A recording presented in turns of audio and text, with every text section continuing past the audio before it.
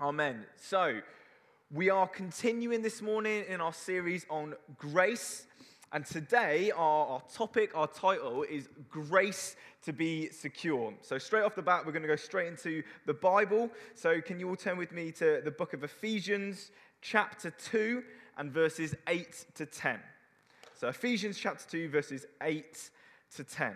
As always, we want to be getting our hope, our encouragement from the Word of God. Starting in verse 8 then. For by grace you have been saved through faith. And this is not your own doing, it is the gift of God. Not a result of works, so that no one may boast. For we are his workmanship, created in Christ Jesus for good works, which God prepared beforehand, that we should walk in them. And we've been looking at this topic of grace for a few weeks now, and when Si first introduced the series, he kind of used this definition, which was grace is God giving us what we don't deserve.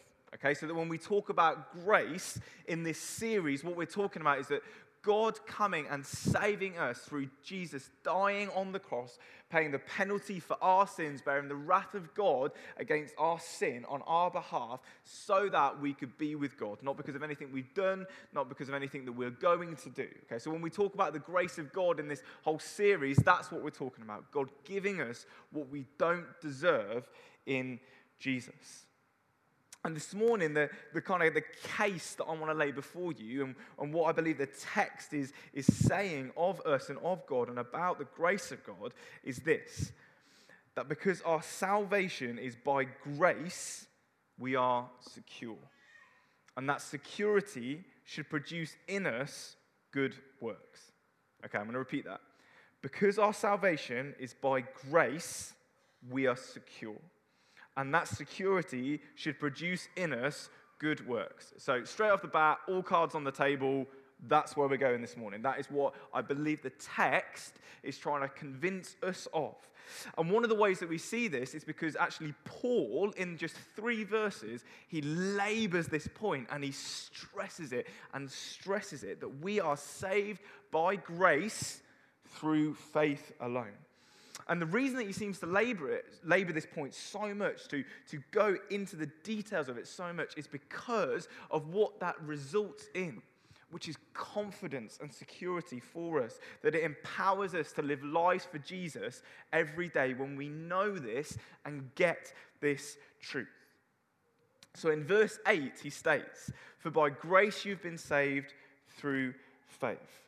That the grace of God in Jesus dying for us and paying the penalty for our sins, that we access that grace. We access what Jesus has done for us through faith. But then the point that he goes on to stress is actually a really important one. And that faith is not our own doing. So it's not something that we just get up in the morning and decided one day, I think I'll believe in God today and I'll decide to follow Jesus. That's not actually the way it works at all. But what happens is that the Holy Spirit awakens our hearts in faith to see God as real and true, and to see what Jesus has done for us as real and true. And this leads us to repent of our sins and ask for forgiveness, and then to live our lives following Jesus with our whole hearts. And that is what saving faith is. That is what the faith that God gives us is. And actually, it's very different from like intellectual assent, okay? And what I mean by that is that the saving faith that God gives is so much different from, yeah, I believe that Jesus lived. I even believe that he rose again. And it have no impact on our lives whatsoever. You can intellectually say, yeah, this is a thing, and it have no impact on your life whatsoever. That's not faith, and it's not the faith that God gives us. The faith which God produces in our hearts by His Spirit is different. It completely transforms and changes us precisely because it's a work of grace, because it's the work of God in our hearts. Because Paul says that it is God's workmanship, that we are His workmanship. We are the work of His hands, the product of what He does in our lives. And then he goes on to make an even greater point, which is that we are created in Christ Jesus. That we are created in Jesus. That when we put our faith and trust in Jesus, that what He does is a work of creation in our lives. So 2 Corinthians 5:17 says that if anyone is in Christ, they are a new creation, that they are made new. Now, obviously, that's not physically, that's not a reality we experience now, although the Bible says we will one day. But that actually what happens is spiritually, in the very deepest part of ourselves, our souls get transformed and made completely new. That when we are saved by grace through the faith that God gives us, we are made new. We are new creations. The Creator God has recreated us, and that points towards the day when we will be physically recreated and made completely new and with God for all eternity. And what I want us to understand this morning, Christchurch, is that this is the best possible news. That we had as much to do in getting our salvation, in being saved, as we did in being conceived. That the part that we play in our salvation, in being saved, in coming to know Jesus, is the same part that we played in our conception, which is just completely passive. That we are saved by grace through faith, which He has given to us, that we are His workmanship and new creations created in Him because of what He has done on the cross. And the reason why that is the best possible news, and the reason why this makes us so secure, is because of what Paul explains in verse 9. Because it's not by works, so that no one can boast. Because that's why Jesus came, right? So the book of Hebrews in chapter 8 talks about how if the first way of doing things, the first way of relating to God through the law, through doing things, was good and perfect and worked, then there would be no need for God to try and redo it again in Jesus. God has given the law in the Old Testament. He gave it to the Israelites. And the story of the people of God, since He gave them the law, is one of them utterly failing to keep it. The whole Old Testament, the whole story of Israel, is the story of them turning to other gods, not obeying the law, failing to do as God asks, and then God mercifully saving them, and then just repeating the cycle and going round and round and round. And the problem's not with the law. The problem's not with what God has said to do, the way that God has said to live. That's not the problem. The Bible is so clear about that. Jesus in Matthew chapter 5 verse 17 says He didn't come to abolish the law. He didn't come to do away with what God had said. He came to fulfill what God had said. So then what is the problem? What's the issue? If God has given this law, this words that are good, a way for us to live that is good and can lead us to Him, what is the issue then? And the issues are hearts. Our hearts lead us to sin even when we know what is right. Even when we know what is right, our hearts lead us into sin. So the Apostle Paul, who wrote this letter, who's one of the apostles of Jesus, in Romans chapter 7, he explains this reality for him. And he says it like this in Romans chapter 7, verse 18. For I know that nothing good dwells in me, that is, in my flesh. For I have the desire to do what is right, but not the ability to carry it out. And so what he's saying is, he's saying that in and of myself, before Jesus, without the power of God in my life, I wanted to do what was right. Paul knew the law. Paul was a Pharisee. He knew it off by heart. And yet he found in himself a complete inability to do what was right. And how many of us would have said that's the truth for us before we started following Jesus as well? That actually we knew what was right. We knew right from wrong. We knew what we should be doing, what we shouldn't be doing. And yet we still did it. Just seemed to have an inability not to do it. An inability to stop doing what we knew was wrong. And so do you see now the awesome truth of being saved by grace? And the reason that we need it to be that way? Because we can't work our way to God. There's no way. We can't earn it. We would never deserve it, because outside of Jesus and His work in our lives, we are incapable of not sinning. We are completely incapable of not sinning. So God, in His grace, through the sacrifice of Jesus, provides a way for us to hear the gospel, then awakens faith in our hearts by his Holy Spirit as a gift, so we repent and believe in Jesus. And as we do that, we are made new. And the issue that is stopping us from being with God, the fact that our hearts lead us to sin, is completely done away with because we get new hearts. Our hearts are completely transformed, that we are new creations from the inside out, spiritually recreated, so that we can now obey Jesus in the power of the Holy Spirit, that we can actually do it. We can actually be with him and live the life that he's called us to live that leads us to him. And even when we don't, we're not condemned. We're not cast away from the presence of God. But by the grace of God in Jesus, we are forgiven, we are accepted, we are perfectly loved, fully, freely, forever. So do you see the security that we have in our salvation being by grace? That God's grace secures our salvation. The fact that it is God that has done it. That we are his workmanship. That we are his new creations. Absolutely, unequivocally, eternally secures our salvation in him,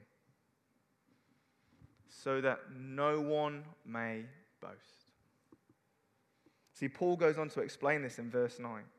Because God saves by grace, because he loves you, and because he is good.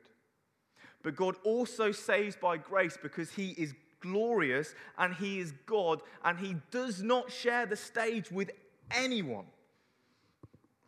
There is no cause for boasting or pride. The only reason that you are saved is because of this incredible, awe-inspiring, mind-boggling truth that the God of all creation stepped down and took the punishment you deserved.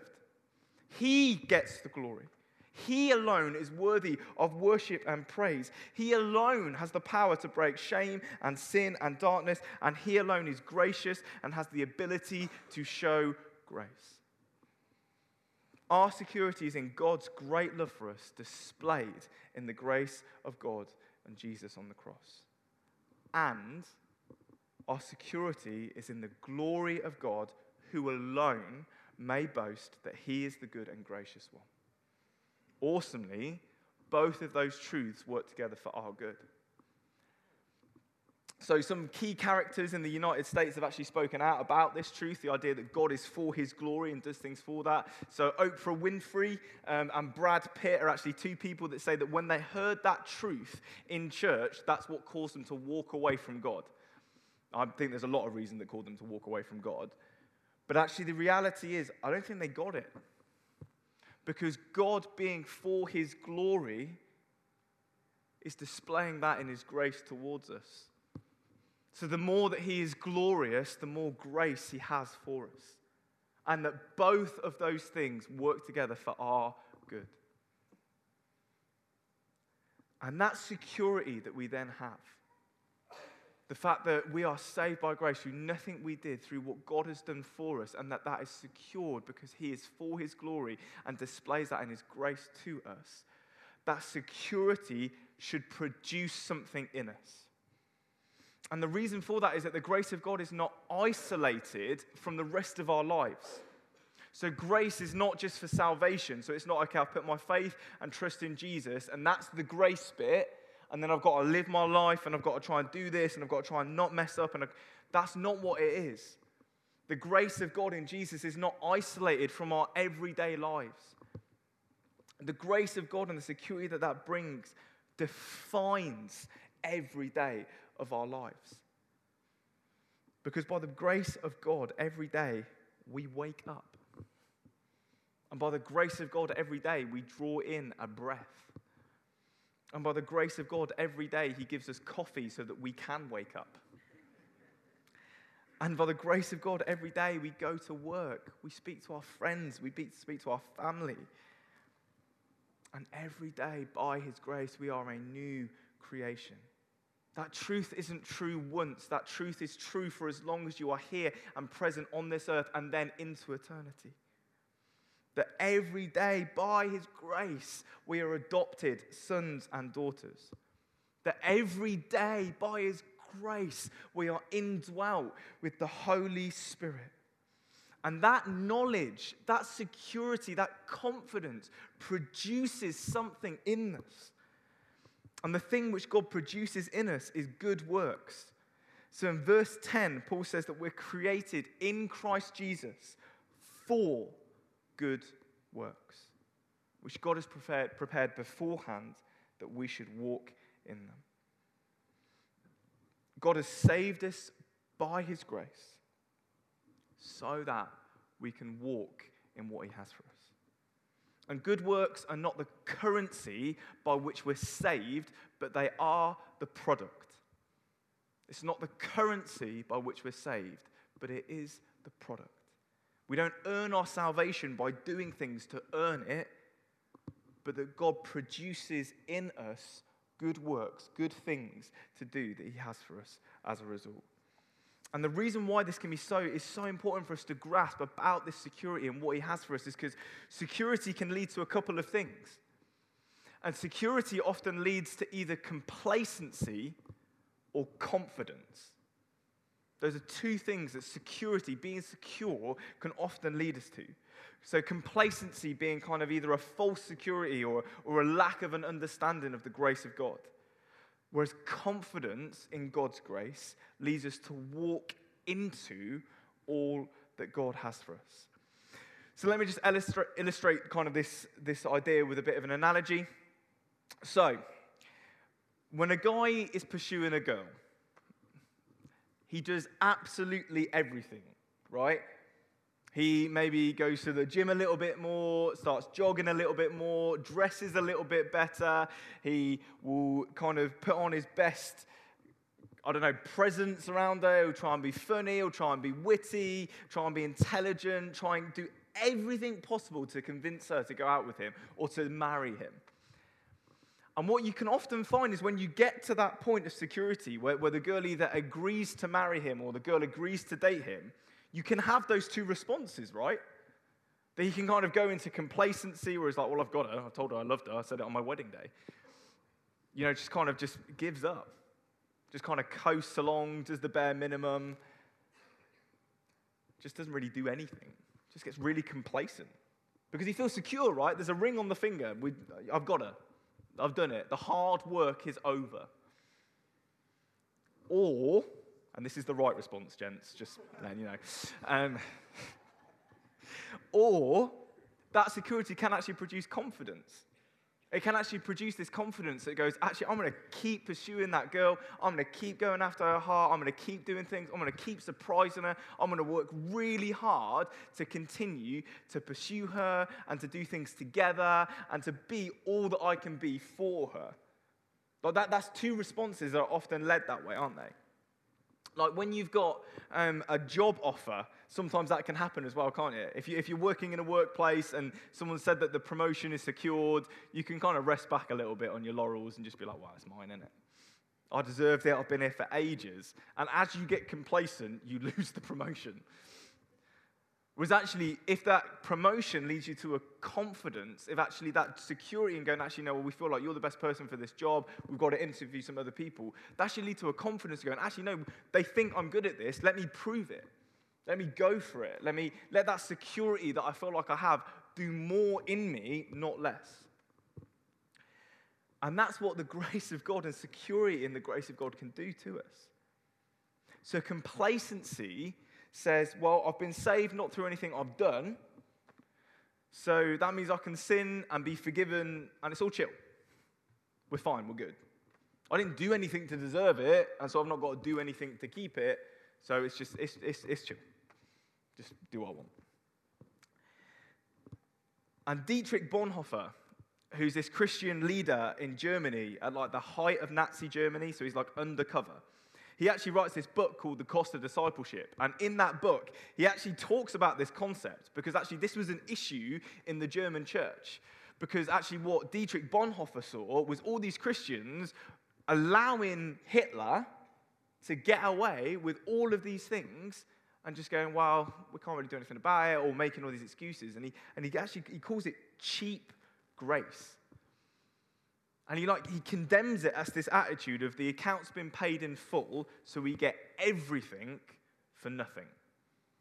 So the price has been paid, which means that we get absolutely everything and have to do nothing for it.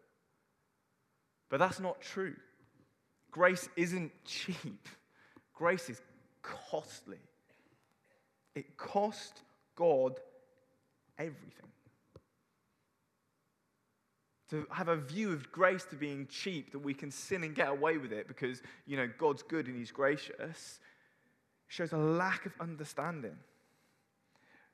1 Corinthians chapter 6, verse 19 to 20 says it like this: "You're not your own, for you were bought with a price. So glorify God in your body." It cost God the life of his only beloved Son. And to treat his grace cheaply shows a dangerous lack of understanding of it.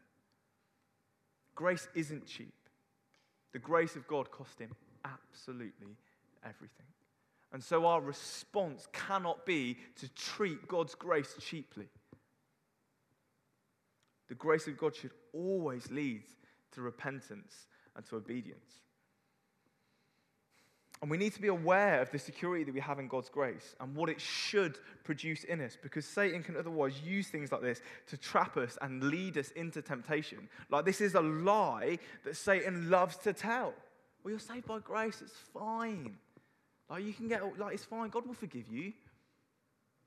So some of you here know my story a little bit, in that I had a battle with an addiction to pornography as an early teenager, and actually didn't get set free from that until I was 18. And actually, in the deepest throes of this struggle, in the deepest times, in the worst, at the very heart of the battle, in the heat of the battle, when I was feeling so tempted, or was trying to fight against that temptation, when stuff would rise up in me, or I'd see something and it would produce a response in me, that was being whispered in my ear.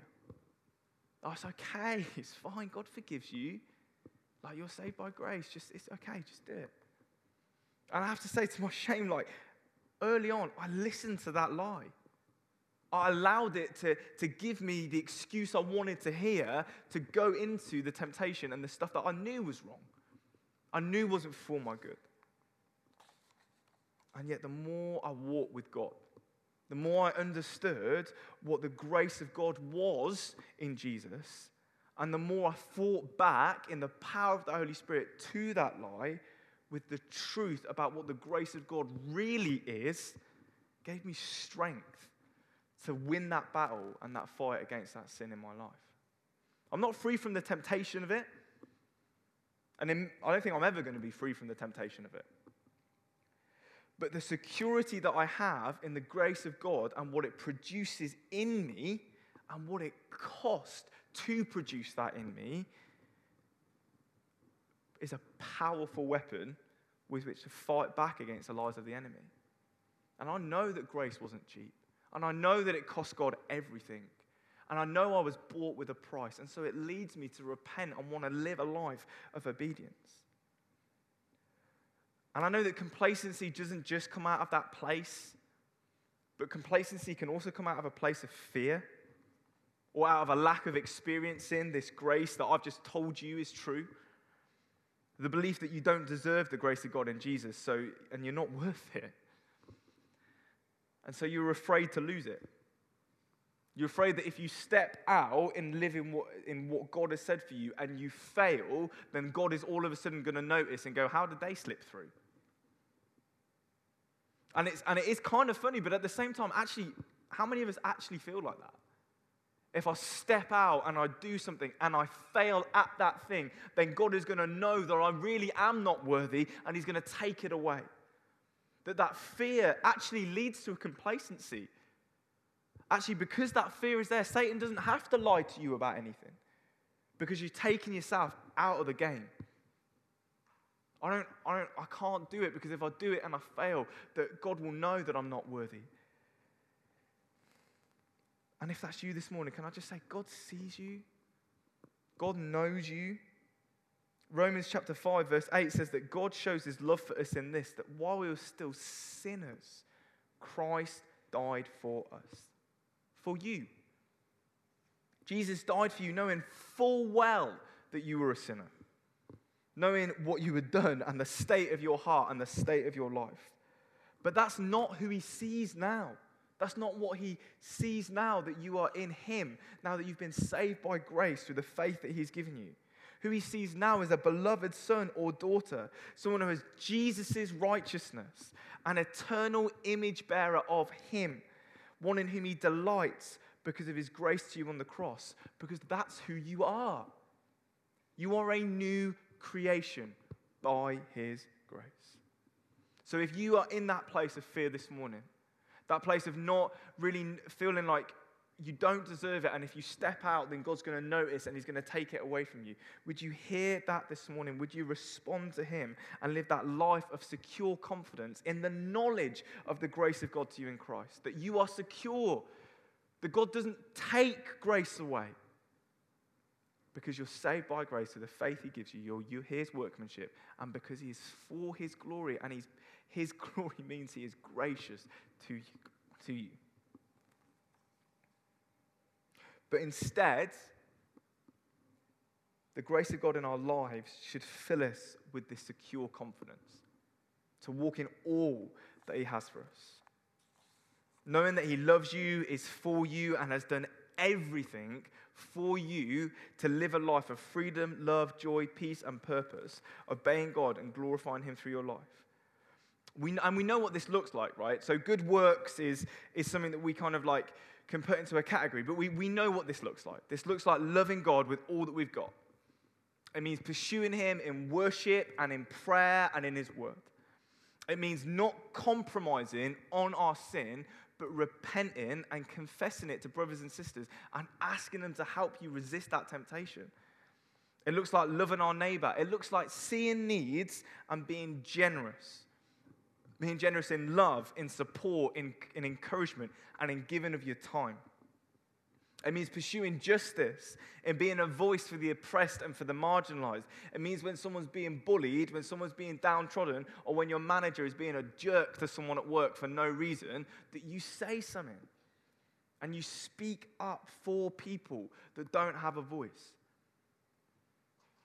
It means serving the church and using the gifts that God has given you, encouraging the people of God, praying for them, caring for them, having them round for dinner, and sacrificially giving and tithing so that the purposes of God can continue in the town that you're in. It means turning up to Love Hailsham, turning up to prayer meetings, turning up to Sunday mornings. It means being present with your friends. There's this huge push at the minute in the media and over social media with this trying to really push against kind of depression and the high suicide rates, particularly amongst guys. And so this whole idea that if you're at the pub and there's a mate missing, text them. Or to open up to the people around you. And it's not a new concept, right? Like the God has said repeatedly that we're a people for community and that we're about family and we are to support and care for one another. And actually, we should be the model to people that if our mates are not around, if our mates are struggling, we should be the people there. Me and Hannah have experienced that multiple times. In the past week, like we've had a bit of a rough week the week before, and actually we had friends, the same friends actually, drop round loads of frozen portions of mac and cheese for us to go through, and a cake. And actually just the knowledge that there's people there to support us and love us, it really helped. And it wasn't super spiritual. But actually it was really spiritual because it was them producing the love of God in their lives towards us. It means loving your spouse.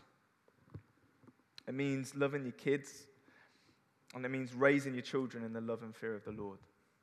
It's all of those things and more. It's all the things that Jesus commands us to do. It's all the things that he models for us to do. It's the life that he models for us to live in him. Those are the good works. And we don't do it because if we don't do it, God takes his grace away. And we don't do it wringing our hands and going, oh, I've got to do this. We do it because God has saved us by his grace through nothing that we've done, and that produces in us a thankfulness, a gratitude, a repentance, and a desire to obey him with everything we've got. And if that doesn't produce that in us, we haven't yet got the grace of God in our lives. And we need to ask him, Lord, would you help me understand it more? Help me get your grace more so that I can know what you have done for me and I can live a life of obedience and faith this morning. And we're all on a journey of that. I have not got it all. People who have been walking with Jesus for 50, 60 plus years have not got it all. But we should be pursuing it. Knowing the grace of God makes us secure, and that security leads us to live out a life for him. We've been saved by grace through faith. We're his workmanship, created in Christ Jesus for good works. And may God motivate our hearts to hear that this morning. And if you're here this morning and you want to respond to that, can I just encourage you? In a way, we should be all responding to it, because actually, in a way, we should all be going, actually, God, thank you for reminding me of your grace. Help me to understand it more. That's what I've been doing all week as I've been preparing this. But actually, if you're someone who's sitting there going, actually, I want to be more confident, I want to know more of how secure I am in Jesus, then would you come and respond for that? If you're someone who's sitting there going, actually, like, I feel a little bit guilty because actually I use that excuse all the time, that God's grace is over me, and that's why I do these things and that's why I sin. Would you come and repent of that this morning? Actually, if you're living in fear that God is going to take his grace away, that he's going to see that you shouldn't really belong here, would you come and be set free from that lie this morning? Let us respond as a people of God to the grace of God in our lives in Jesus. I'm just going to invite the band back up and I'm going to pray. Father, we thank you so much for your grace. God, the good news that we are saved by grace through faith that you give us and not by anything that we've done or we're doing. Lord, that leads us to security, that leads us to a safety and the knowledge that you will always be with us, that you will never leave us or forsake us, Lord, that you have promised, Lord Jesus, you promised, Lord, that those who you are given, you will keep. And Lord, we pray that that security, as you reveal that to our hearts, would lead in us, Lord, a confidence to live lives of power and obedience for you. And we ask these things in your name, Jesus. Amen.